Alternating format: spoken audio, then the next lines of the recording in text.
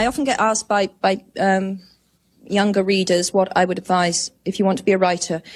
This is the way I did it, so that's the only advice I can give. You've got to read as much as you possibly can, because that's the best way to recognise good writing and to learn what makes bad writing, and those are very good things. You probably go through a phase where you imitate your favourite writers. That's perfectly okay. That's another learning process. You resign yourself to writing lots and lots of rubbish. You just got to write that out of your system, and sooner or later you'll hit what you really should be doing and what is your genre. And perseverance. You've got to persevere, because it's a career with a lot of knockbacks, but the rewards are huge. I don't mean in the sense that if that's what you really want to do, to be able to do it lifelong is the best thing in the world. Very rewarding. But it's not a career for people who are easily discouraged, that's for sure. And to their parents, don't tell them it's unrealistic.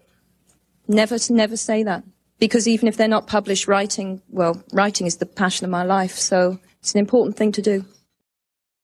I remember once, and it was like I'm going to call it a flash of clairvoyance now. Obviously, if it hadn't come true, it would just be some random crazy thought I'd had.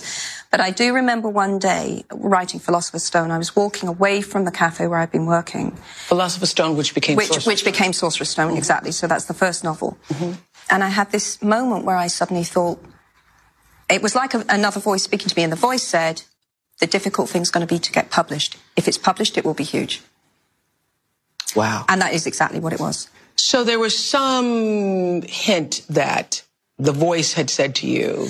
Well, the thing is, you've got to believe, haven't you? Yes. You know, I was not the world's most secure person. I wasn't someone with an enormous amount of... In fact, I'd say I was someone with not much self-belief at all. And yet in this one thing in my life, I believed. That was the one thing in my life. I felt I can tell a story. I was on the train from Manchester to London, and it just came. Had something like that ever happened to you before?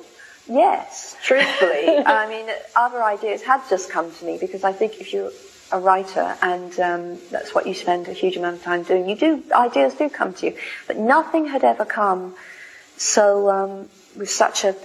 I thought, God, I'd love to write that. And when I got off the train, I went straight home and I started writing. One of the amazing and wonderful things about literature, as about film and music, is it's utterly subjective. So it's somebody's that's opinion. The point of it. You know, that's the point. Of course, you move in that world. If you expect to just stand under a shower of perpetual praise, there's something wrong with you. Exactly right. That, you know, you will get criticism. I knew that going in. And the funny thing is, I'm not a particularly... I was never a very confident person. In there are areas in my life in which I'm very thin-skinned. But not in this area. In this area, I think it's right and proper. I should be criticised, and that's and can literature. You learn? There's always trepidation. I mean, I think that people might be surprised to know that I felt trepidation every time I produced a Potter book. You know, the weight of expectation there was I won't say crushing. It was extraordinary and wonderful to have that weight of expectation. You were but competing at times, with yourself. Yeah, and with the expectations, latterly, of millions of fans, all of whom were very invested in the story and wanted to see what they wanted to see. And I knew where I was going, and I had to put on mental blinkers a lot and just think, I know where I'm going, I must not be influenced by this.